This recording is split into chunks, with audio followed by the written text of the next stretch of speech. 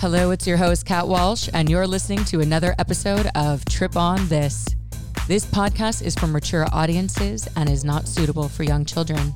Trip on This is intended for entertainment purposes only, and we do not condone the use of illegal substances. Enjoy the show. What is up, everyone? Welcome back to another episode of Trip on This. It's your host, Kat, and I am so excited to present this next episode with my guest, Kelly Tennant. Kelly is the host of the Top 50s podcast, The Kelly Show. Kelly had first started out as a TV host, playing by the rules, playing in a man's world, and eventually she's like, bye, Felicia. And she is on a mission to break all of the quote-unquote norms, the things that we're supposed to do, the way that we're supposed to act, to really fully step into one's own self-expression. We talk about really the merger between psychedelics and spirituality and sexuality on this episode. We talk about some of her experiences, how she stepped into this fully embodied self. She's very open about her sexuality and saying her truth. And I just really want to know what did it take to step into this level of confidence? And psychedelics were a big part of that. As she says in this episode, for her psychedelic experiences were like adding little pieces to a puzzle that were missing. And she was able to better fully understand herself after her psychedelic experiences. This episode is sexy. It's fun. We've got great banter. I hope you all enjoy it. Few things before the episode begins. If you're not following me on socials, please do so. I'll link it all in the copy of this episode. If you're enjoying this episode or the show, please like it, rate it, subscribe. It is all incredibly helpful to help me grow it and share this message with the world. And with that, please enjoy this next episode with Kelly Tennant. Kelly, thank you so much for being here. Welcome to Trip on This. Oh, thank you for having me, Kat. It's so great to meet you. It's so, the first time you came on my radar, I actually didn't know kind of what your vibe was and what you stood behind, but I was immediately drawn to just I don't know, there was a level of truth in your voice and like an invitation to be your friend the minute I heard you. And I remember just as somebody who's in this world of podcasting, I thought, wow, there's just something so incredibly inviting about you. And then I started to this kind of merger between spirituality and sexual liberation and expressing yourself fully. And I'm so on this journey myself, so far from it. I'm very much on the journey. And I just was so drawn to wanting to speak with you. So thank you for being here. Thank you. That means a lot to me. I appreciate it. And you know what? It's really funny that you say that I'm inviting because when I was, especially in high school, I was 6'1" at 12. So I was always really tall and I was a really good athlete and I was one of the best students and, like the perfect kid. Mm-hmm. And that doesn't really lend itself to friends and people liking you when you're young. And I had a lot of social anxiety and I would walk. I remember someone brought this up to me because I didn't even notice I was doing it, but I would always walk looking down at the ground because I didn't want anyone to see me and I thought everyone wouldn't like me. And it's so funny to have been that girl probably from like 13 to 21 to now be 33. And to just be so aware of that, of how we protect ourselves and keep ourselves from connection because we had someone bully us or people didn't accept us. And so then we become super protected and we hold ourselves back. And thank you for saying that because I always want people to feel welcome and invited around me. And it's just been such a conscious journey of getting to a point where I can hold my head high and I can be really honest and welcome people into this space so that they feel safe too to be themselves. Yeah, the work shows. It does, because that was just my initial instinct. And I'm somebody who pays attention to people. I like people. I'm actually, everybody's like, I'm truly a people person when I spot just a level of if I can see myself in someone, it's not because it's from a place of, because I try to show up that way as well. And I was like, I was immediately, and I love the fact that, by the way, that you're tall. I've noticed a lot of tall people, especially when they're young, do especially growing up, because I was actually on the taller side too, I'm only 5'8", but like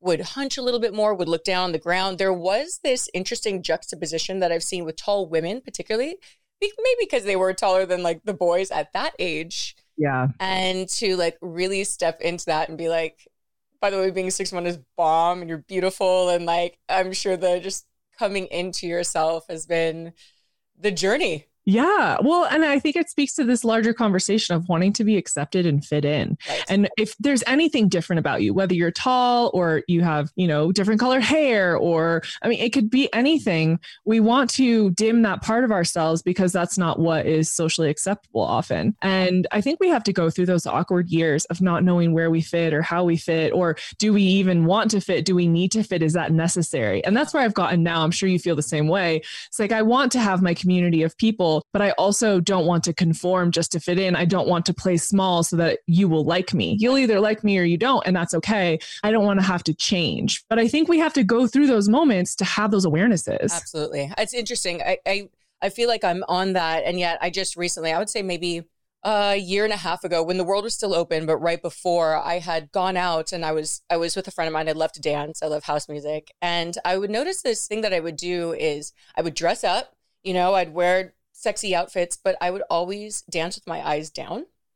And I would walk through with my eyes down because there was something so, it's almost like I was in such a state of joy that I was almost like protecting it and not wanting to, I don't know. It's like especially like if there's like guys around this and that, I didn't want it to get confused. And suddenly I was like dimming my personal experience of it because I was nervous about how it was going to come off to others. And so I was like, why talk about conflict? I was like, you've dressed up, Kat. You've done a whole thing. And yet, like, why are you doing that? And it was only her. She's the one. I said, I said it to her, actually, for whatever reason, obviously no accidents, right? And she said, your sexuality and sensuality is who you are. Just own it. And from that moment on, it just changed. And suddenly I go dance and I'll smile and look at people. And like, I don't care if they think I'm flirting. Like, it's just exuding just joy and like whatever my essence is in that moment. I'm like, that's okay. But I was 33 when that happened. I'm 35 now. And I was about 33. I was like, dang, I didn't even know I was still doing that. Don't you feel like too, this has been my experience in a similar way of I want to be seen, but I'm so scared to be seen. Yes. So I'll like dress up and I'll do the thing, but then I'll hide at the same time. It's so fucking conflicting. You're like, what do I want? It's so funny and so true. Like, I remember I was never the person like back in my 20s to like dance up on tables or the stage, but I was like always off to the side, hoping to be noticed. I was like, Kat, you girl, get it together. But that's classic 20s. Yeah. Oh God. Yes. Aren't you glad you're in your 30s now? I'm actually looking forward to 40 because I think I'll care less about dumb shit and I'll have less fucks to give. And I think I'm going to be so much happier. Yeah. No, 30s is like the taste of probably what 40s is like. Yes. Anytime like people are in their 20s, like when I talk to girls that are in their 20s still, I was like, you have so much to look forward to. Don't you worry. Don't you worry. All right, so let's talk about your journey. Let's take it back a little bit. You are so open around your sexuality, about being yourself, about your truth. What does the journey look like from the girl that had her eyes facing down to where you are today? Yeah, wow. All the things. So I was a top volleyball player in the country, recruited everywhere, ended up going to USC, co-captaining that team. We went to a Final Four. And during that time, I also got really sick. And so my freshman year, I had mono for 8 months. And then I got better and I was in the best shape of my life, killing it. And the summer between my sophomore and junior year, everything kind of fell apart. I lost feeling in my left leg. It went completely numb. It was dragging behind me. I couldn't stand up straight. I was like bent over at the waist all the time. I was in pain from head to toe, like deep, deep bone pain. I couldn't see straight anymore. Everything was blurry. I had horrible brain fog. So I couldn't even think of words. And obviously became very depressed and suicidal because no one knew what was going on. I saw a ton of doctors. No one could figure it out. And I finally saw a rheumatologist, and he had diagnosed me with fibromyalgia, which for people who don't know, that's kind of this umbrella term that doctors in Western medicine use anytime they have like this mystery illness that they don't know what to do. So it's this thing they can give you medication for. And so I was on painkillers and muscle relaxers and all of these, different concoctions to try and numb out. And the doctor basically said, I'm really sorry, but there's nothing I can do for you. And this is going to be your life. And you have to retire from playing volleyball. And so at 19 years old, my entire world shattered. My identity, I lost all my friends. I didn't know what I was doing. I was also incredibly ill. I had been in bedridden for months, not able to go to class. And it was just crazy. Wow. And I spent the next couple years not playing volleyball and being a quote unquote regular student. And I kind of lost it a little bit. I was mixing all of the medications they gave me with alcohol. I was out partying. I was just trying to numb. And I remember at 21, I just thought, I can't keep living like this. I had just gotten a job at ESPN after I graduated because I was working in television. And it was a huge deal, obviously. And I just thought, I am so young. Why is it that I'm medicated? Why is it that no one can figure out what's going on? And so I cold turkey went off of everything. And I started to look into holistic practices. And that's when I realized that food really is medicine. And so I became a vegan and vegetarian. I stopped drinking alcohol. And I just started to figure out like what it is that helped my body. And then I found paleo, which really helped. That was the game changer for me to get all of the inflammatory foods out. And then after that, I started working with different like spiritual healers. So I was doing Reiki and, different things like that. And I started to see this mind-body connection. And then I met my functional medicine doctor and my Ayurvedic doctor, and they changed everything because they're the ones that sent me to shamans, to ayahuasca, to dealing with trauma, to understanding how trauma is stored in the body. And I finally understood that it wasn't something I was making up, that I had really bad anxiety and really bad stress. I was in a very toxic environment at work because I was working with all men in television. Yeah. It's a dark, dark place. Yeah. And not very healthy for a young woman. And I just started to look at all these things and things started to make sense. I'm like, oh yeah, let me connect the dots here. And so I spent a year and a half with those doctors, and I worked a lot in plant medicine and quit my job and haven't had any symptoms since. So it's been remarkable getting to this point. Wow. Can I thank you? First of all, thank you for sharing that story and how devastatingly sad that must have been. And it's also insane for me to hear the story because I'm going to tell you now, I'm going to mirror back now my story in a very similar way. So I had a full ride to Villanova for softball. At 19, I was told that I needed a hip replacement. I had just worked my entire life, right? Very similarly, I had just worked my entire life to get to, I was told at 18, my freshman year I got there, I started the pain. I was already in pain, but mind over matter, I was still able to play. But once I got to Villanova, the pain was getting pretty insane. They told me I needed a hip replacement at my freshman year. I was such a brat about it because I just couldn't accept that. I was like, no, I don't. I just walked out of the office. I'm like, you're wrong. Something very something very immature. I said something like that because I just couldn't. I was like, I'm sorry. I just spent my entire life getting here. I ended up getting I had a hip surgery that didn't do anything. My job coming out, I was throughout that kind of my 4 years there, the pain started getting so excruciatingly bad. Like, I can't believe I was still pitching because then when I graduated, I had a job at the ESPN X Games. My God. I know, right? I'm like, wait a minute, your story. I got a job at the ESPN X Games. It was so physical though, because it was in marketing for the X Games, for event marketing. And at this point, I remember I was like 7 feet away from my door, my hotel room door. And I was crawling on the ground, just sobbing because I couldn't even make it to my door, like that level of pain. And I was like, okay, I don't know what to do. And I remember when I finally went to a hip surgeon, this was the time, by the time I was 22, I was like, my biggest fear at that point was that he was going to tell me I didn't need a hip replacement.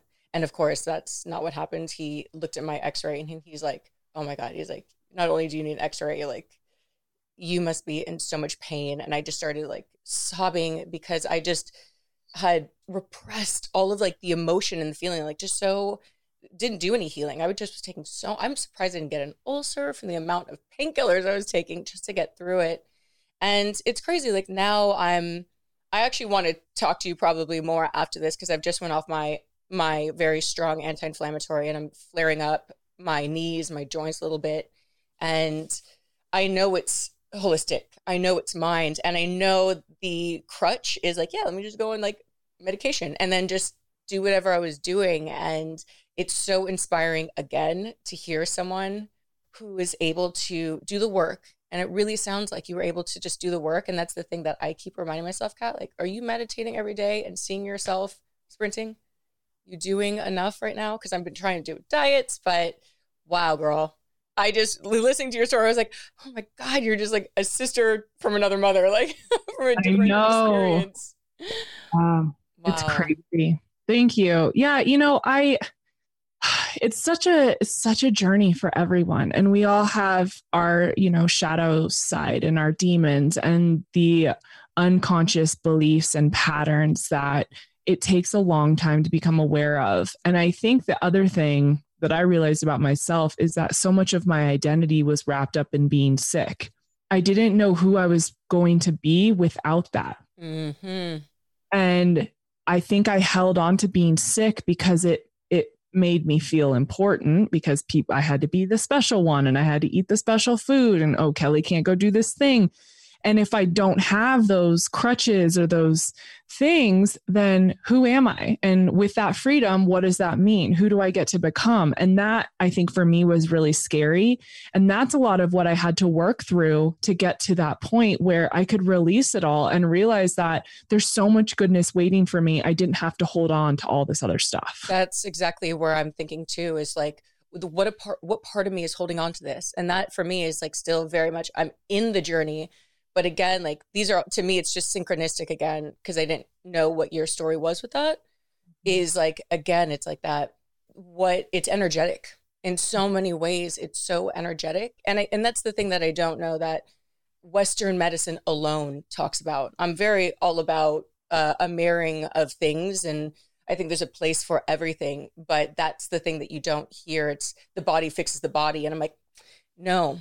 It doesn't. The mind fixes the body ultimately. And yes, you can help it along with the right foods and the things, but I feel like at the very top of that is the mind, the spirit, like that, the energy that you're like holding around that to then ultimately release it.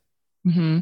Have you ever, since this is a psychedelic podcast, have you ever asked the mushrooms or asked ayahuasca what it is you're holding on to?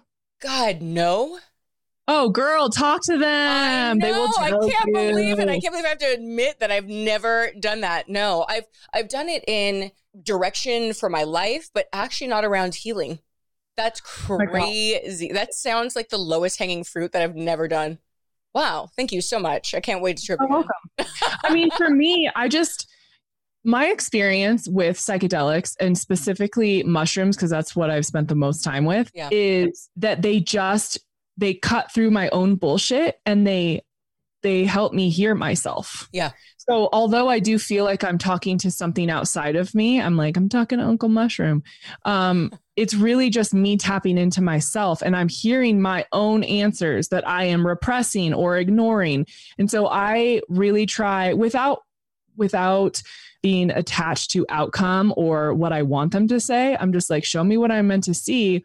And I ask them very specific questions around what am I holding on to? Or why is this bothering me? Or why does this hurt? And I always get the most incredible guidance. Maybe not a specific answer, but it always guides me to what I am meant to see in order to work with that thing. God, yes, of course. That's brilliant. And it tells me again, though, that this is very like illuminating for me, in that the fact that I haven't asked that question reminds me of what you said about what are you holding on to about your identity, because to me that should have been obvious and it wasn't until just now. So I think it does like intertwine with a lot of those things. And again, like, yeah, I use mushrooms like that for everything else. You know? But you know what, too? I don't know if you feel this way, but I think that oftentimes you're not asking that question because you weren't ready for the answers yet. So maybe you've been spending the last however many months or years really making your toolbox super strong, creating a foundation of resources and self-awareness and knowledge so that when the day comes that you're ready to peel back that layer, you are ready to support yourself. Had you done that and asked that question a year ago, fuck if I know what's going to come up. Maybe you're not ready to handle that a year ago. But now, because you've done the work and you've been with it so much longer and you have these tools, now you're ready to peel that back. Oh my God, I am. This is like the best therapy session ever. It's so crazy. I was literally last night, I was having a moment with my knees, and because I know the easy way out, and I was wanting to just take it. And my team of guidance around me was like, sit down. I felt like I was getting like spirit talking to, basically like, you need to center yourself. And I felt a lot better going to bed. And it's just, again, you're the gift for me right now. So thank you. You're so welcome. So tell me a little bit about, so you've gone through, you healed yourself. How did then sexual expression, speaking your mind, becoming the Kelly we see today, how does she emerge through this? Yeah. So when I was working in television, for me, I always just felt like I was the hot chick on TV that the guys were happy to talk to. And I would kind of appease everyone and do what I was told. And I had my whole identity wrapped up in that. And that's how I got attention and validation. And I remember I had a colleague who kind of called me out in the most loving way, like an uncle would. And he asked me why I was wearing this dress one time at Dodger Stadium. And I sat with that for about a week. And I realized that everything I thought about myself was my appearance. So I spent so much time with my wardrobe and my hair and my makeup. And after that, I really started to reevaluate, what is it that I want in life? Who am I? What do I have to offer? And that kind of set me on this path of asking for more. And I changed my hair. I changed my wardrobe. I really became a new version of myself at 27 years old, 28. That's and then age. I took that. Yeah. And then a big switch right there in 27, 28. Yeah. And then I took that into my relationship and I started noticing where I wasn't having my needs met there and where I wasn't speaking up for myself, and where so often I had felt like I was just a vessel for men's pleasure. So that was reflected not only in my career, and then it's reflected in my relationship. And I'm just kind of here just doing what I'm told to do and not experiencing pleasure and joy and freedom and ecstasy and all this stuff that I'm starting to hear about because I'm, reading books for the first time and listening to podcasts. And I'm like, what is a pleasure practice? What the fuck is that?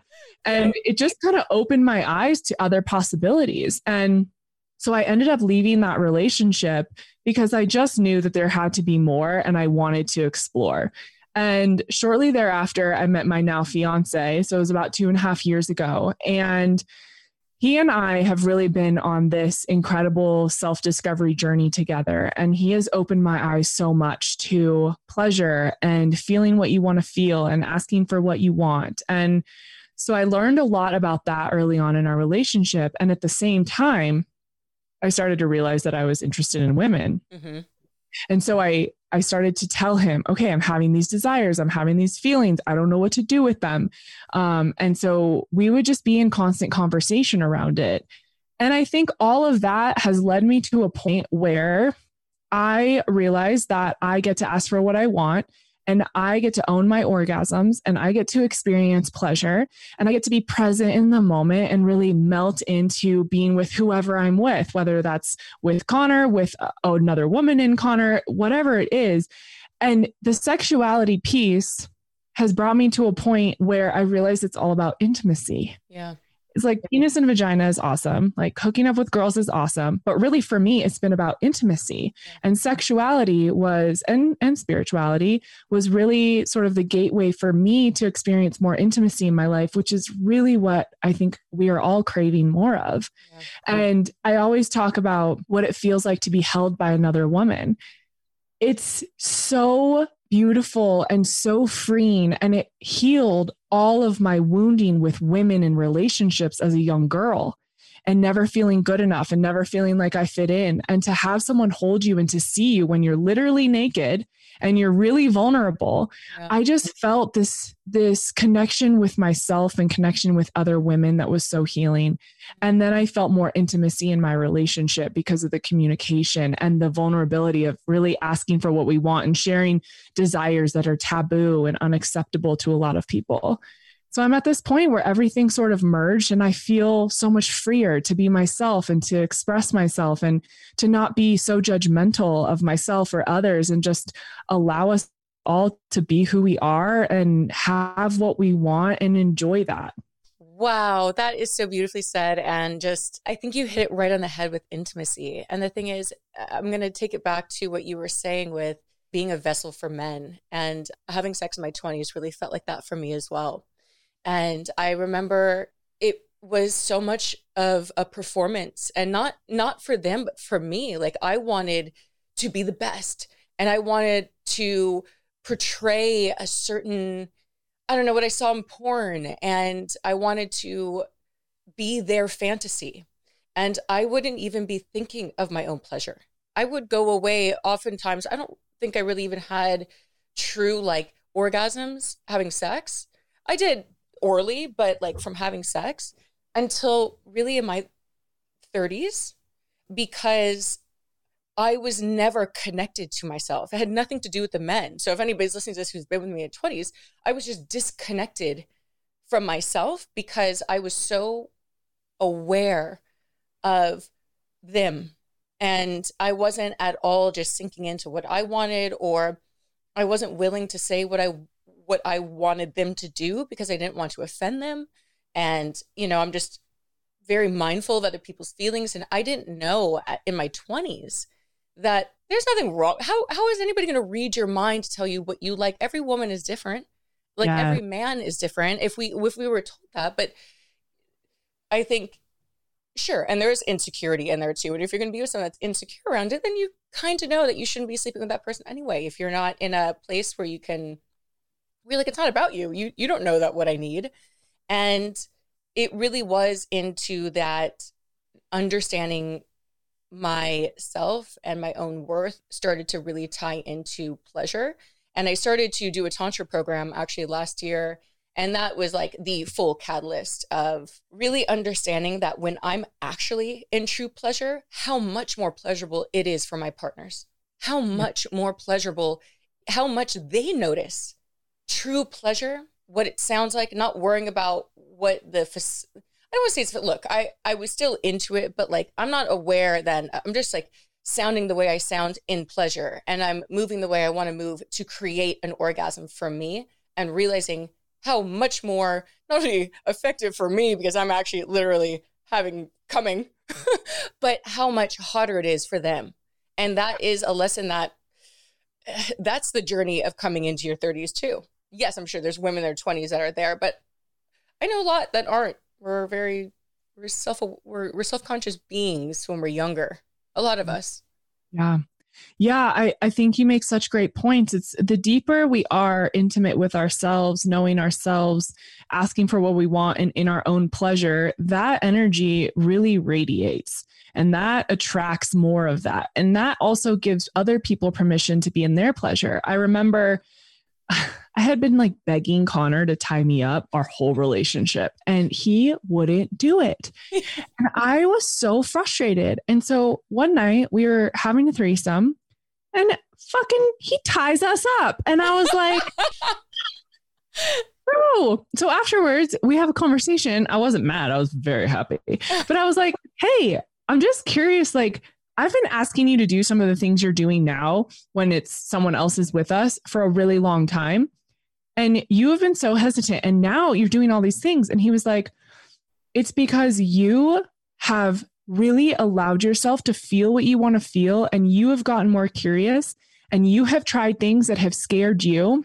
And he's like, I feel like I can try the things that scare me now too. Oh, wow. And I was like, oh my God, I thought you were just being a dick and wouldn't tie me up. But he was like genuinely nervous because he's never done a lot of this stuff with a partner. Yeah. And he also, like me, had body shame and sex shame in his life. And so it was something he had been grappling with and just not verbalizing. And so it was like we were both in this kind of playground of trying new things and being open to being nervous, but doing it anyway. And he was like, yeah, I feel like I can do that too because you did it. And I was like, oh my God. Yeah, that's beautiful. But that comes down, like, again, communication. And I know everyone says like communication, but I'm like, but really and truly, yeah, it is like the fundamental, not just for your relationship, for you guys to get along, but in the bedroom to keep it sexy, to keep it hot, you need to be talking about those things. And,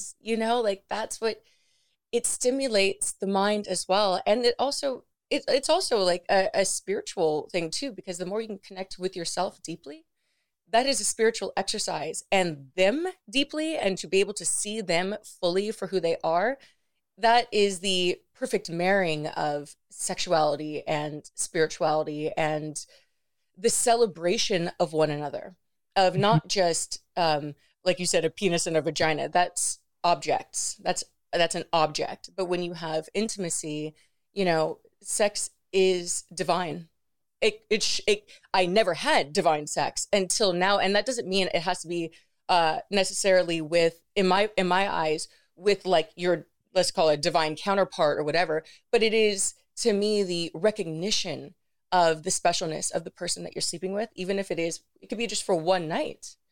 But to recognize the divine being that they are and not objectify it and experience that fully, to me, is how we can really get past a lot of this hurt that we see in our world right now, which is like, you don't have to be with someone to love someone that night, to really love, like you don't have to be in love with them, but love them. Mm-hmm. This is a human being in front of you. Like, and this has just been a journey for me too, because I didn't come from that. That was taught through a lot of self-exploration. Yeah. Yeah, I think it's so true. And something that Connor and I have talked a lot about lately is how can we both get what we want out of all these different types of scenarios in life? Because we're very different people and we have very different desires and needs. And so how can we support one another in having our needs met and really see that person as a sovereign being? Yes, we're a couple, and yes, we do so much together and we have a beautiful life together. And we're still individuals on our own paths, growing and learning. And how can we love someone in supporting them to do what makes them feel good, even if that's not the thing that gets us going? Yeah. And I think that's such an important conversation to have, because I think we lose ourselves, and then it's like, well, you don't want it the way I want it, so we're not doing this. And it's like, well, how can we check all the boxes and do all the things and have a lot of fun? Yeah. Yeah. I love that. Let's kind of take this into the psychedelic realm. So love it. It sounds like, tell me about your relationship with psychedelics. I know obviously it's been a huge path for you on the healing side of things. It's dated back since you were in the early 20s and on the way through? No. So my first psychedelic experience was ayahuasca 2 years ago. Okay. So I was 31. And I mean, I just went all in. I was like, I don't know shit about any of this, but ayahuasca is calling my name. And I had done a bit of work myself, and I felt like I just kept kind of walking into a wall. I'm like, I'm hitting my head against this wall. I know there's something on the other side. I know I'm missing something. Like something is just not in my view here. And so I went and did my first ayahuasca ceremony, and it was so magical. And that's when I really saw so many things that I had never allowed myself to see. Mm-hmm. And for me, a lot of it was experiencing birth trauma and my mom not wanting to have kids and them taking me away from her because we were both really sick when I was born. And so they wouldn't let me be in the room with her. Just all these different things that had shaped the woman that I am. I saw a lot of things with the disconnection with my body. And so one night it was all just connecting with my body, and it was orgasmic pleasure, but not sexual. It was just opening my hips. It was like something unlocked in my hips. And I remember just moving them for the first time. And I was just being opened and unlocked. And I started to just see more of myself. And so that's what really kind of opened me up to this whole world. And I did mushrooms for the first time about a month or 6 weeks later with Connor.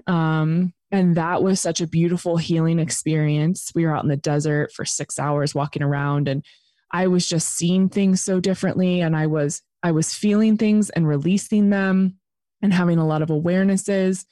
And then I did ayahuasca again shortly thereafter. We went to a retreat together that he was hosting, and that was incredibly powerful to do it with him. Yeah. Oh, wow. Well, he wasn't facilitating, but he took everyone down to Soltara in Costa Rica. Yeah. And so that was so transformative being in the room with him.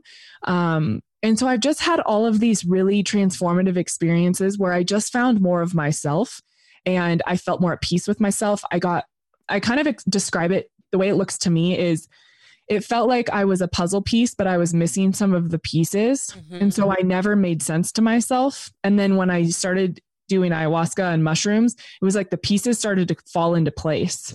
Oh, and so much of my life made sense, and why I am the way I am, and decision-making and all of that. And so it's been a beautiful ride. I haven't done ayahuasca since then, and I haven't felt the need. I did a lot in a short period of time, and it takes time to integrate, as you know. Yeah. But for me, I've done some bigger mushroom journeys with Connor. And then other than that, it's mostly microdosing.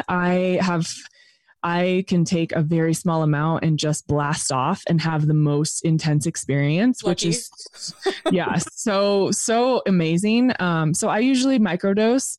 And then we both microdose LSD. Mm-hmm. I've never done a full, hit. I don't even know what it's called, a full hit of LSD. Hit or tab. Yeah. I've only ever microdosed, but for me, it just clears out the bullshit really quick. Yeah. And I'm very focused and I'm very productive. And so I really enjoy that.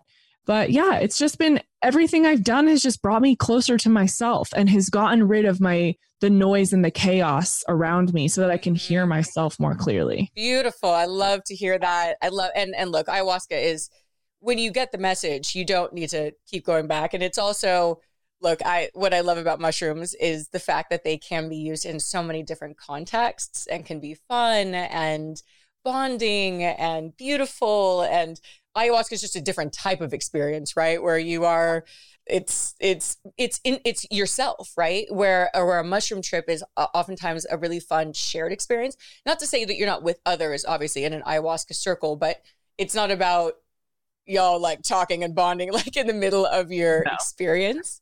That's cool. And I just did an episode about microdosing and both LSD and mushrooms, and said the exact same thing. And I would say LSD on a full hit scale is that kind of, I wouldn't say focus is the word for it, but it's not as like emotional, right? Like it is more of like externally driven. Like that's why it's a festival drug, in a lot of ways. It's why people go to festivals oftentimes and take LSD as opposed to mushrooms, which I don't think it's even just the length of time, but just the feeling, mushrooms tend to be a little bit more introspective, where it's more outwardly expressed on LSD.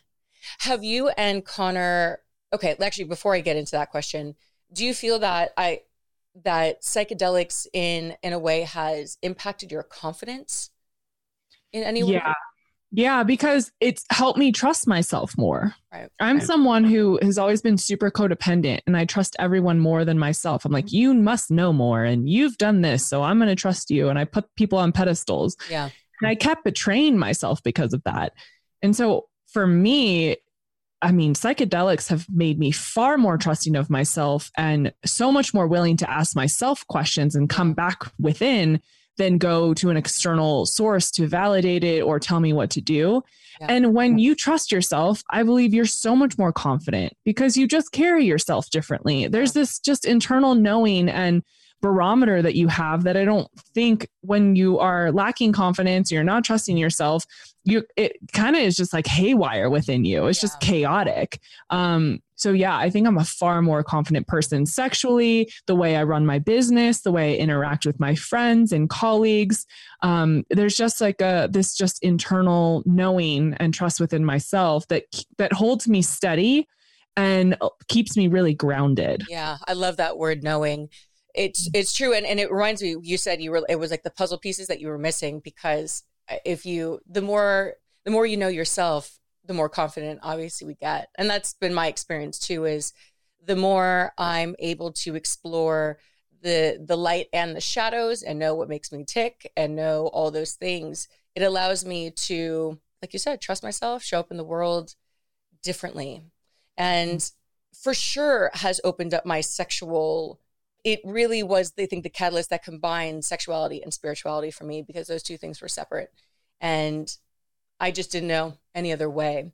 And now that there is like this celebration of pleasure and understanding, like Kundalini energy, and that, and really what Tantra even showed me around that feeling of just being satisfied, right? And just being kind of in that orgasmic bliss, and how you feel that on people really did also kind of stem from, it's just, you know what it is? A willingness to see yourself very fully again, including sexually, because that's another thing that I think a lot of people don't want to. There's a lot of shame, unfortunately, like around certain desires, that they're bad and therefore they're not expressed. And then therefore we get a either repressed version of ourselves, or just one that's not fully tapped into our own power.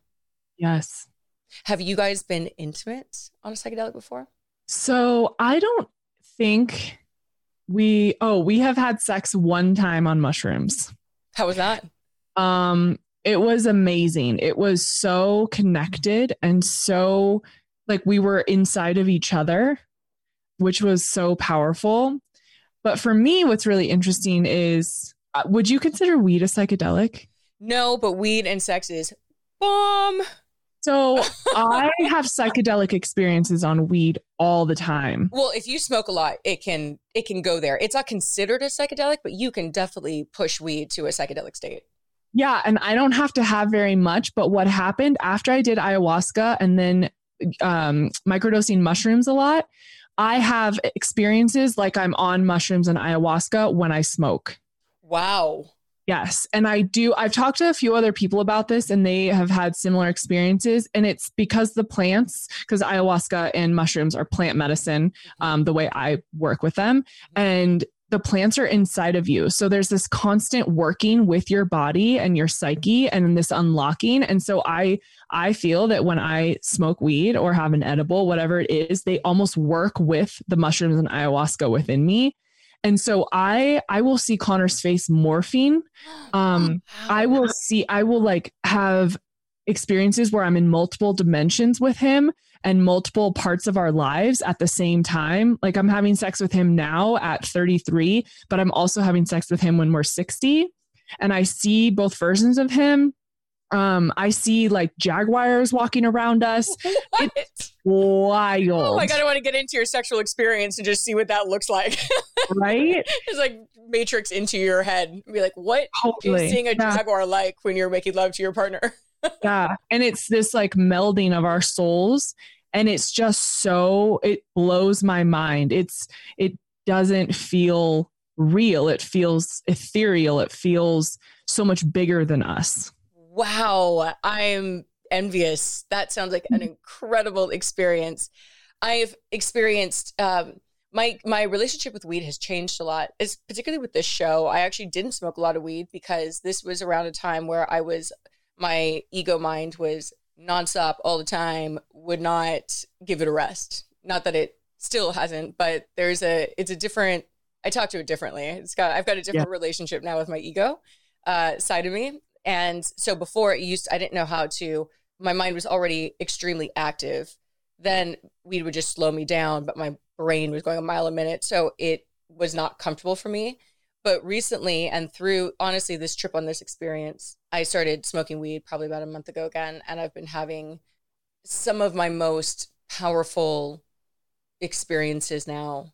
Even like I've done mushrooms in it and my mushroom experience is different, but like on a very spiritual level, I'm having like experiences of almost like a oneness. Like I can almost hear like another voice like come in and is starting to, it was weird, like being at the beach and I can almost feel like a voice that was like, I could hear other people. I was like in this crazy meditation. I was like locked. It was it was very unusual. Like I almost couldn't move my body. It was almost like, felt like an energetic force was like holding me very still. And I was like, okay. And it was almost like teaching me that the same mind that was talking to me was the same mind in everyone. And it was like communicating. And like you hear that on a psychedelic experience, people experiencing that, the idea of like the mind of God, that we're all in the mind of God, that we're part of this larger cell in it. And I've only actually experienced that though on cannabis recently, where it's almost like I'm being like taught around this. And it's been a very beautiful and wild experience. I'm really grateful because obviously cannabis is a lot more accessible to me, just like tripping all the time, which I'm trying not to do. So no, I feel that it's so powerful. And I think everyone has to find what works for them and what unlocks different parts of yourself. I have, and I'm sure you get this because your show is this, but people asking me for advice or what should I do? Or how do I do this? And I'm like, my whole thing has been trial and error. I try something and does it feel good? Does it feel expansive? Is this something that feels like it's for me? I ask the mushrooms how much to take, when to do them. We are in constant conversation. Ayahuasca and I speak. Weed is just such a powerful, kind of support system in so many ways. It's like my buddy that we hang out and it does so much for me. It unlocks so much. So I think everyone has to find whatever unlocks you and brings you back to yourself. If you're using it as an escape mechanism or as a way to not be here, I think that you don't have to do that. I think oftentimes we get confused. We think psychedelics take us somewhere else. They can take you somewhere else while also being with yourself and in your body and embodied and present. That's the powerful aspect of it is you can have both and then you can build the bridge so that you connect that for yourself. It's all about building the bridge because I think a lot of people will just have a psychedelic like whoa experience and there's no bridge building, and therefore then that experience is a little bit lost then on the integration aspect of what that is and kind of what the original intent is. Like, I'm just going to see some cool shit, like, which is fine, but you can see some cool shit and build the bridge, like you're saying. And another great point, like you said, around it being a crutch. I notice this even with weed a lot, that obviously I could smoke every day if I wanted, but I don't. And I'm really conscious around that because there is an aspect of my personality that likes to be out of my sober state. I don't drink anymore. So there's just a part of me that likes, like, I've always associated fun with a buzz. Okay. That whether that's conditioning or not, that's just kind of what I did. And so for me, like, it's always been around, all right, Kat, like, treat yourself, but don't make this habitual. Don't make anything habitual.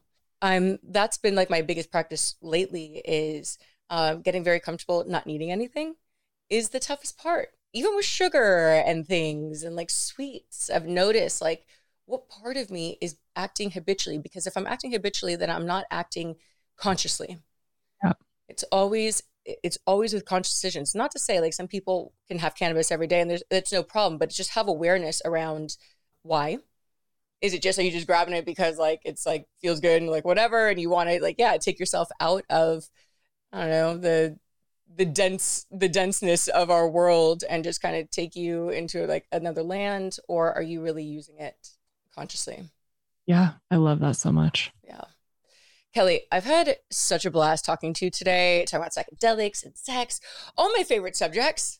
Yes. It's been wonderful. Where can people check you out? I know you've got a community online, you've got your own podcast. How can people continue to hang out with you? Oh, thank you for having me, Kat. Yeah, people can find me. My website is kellytennant.com. My show is The Kelly Show. I'm on Instagram at Kelly M. Tennant and happy to chat with people in the DMs or email, whatever. But yeah, I'm so happy to be here with you. This was so fun. Thank you. Thank you so much. And for everyone, as always, trip on this.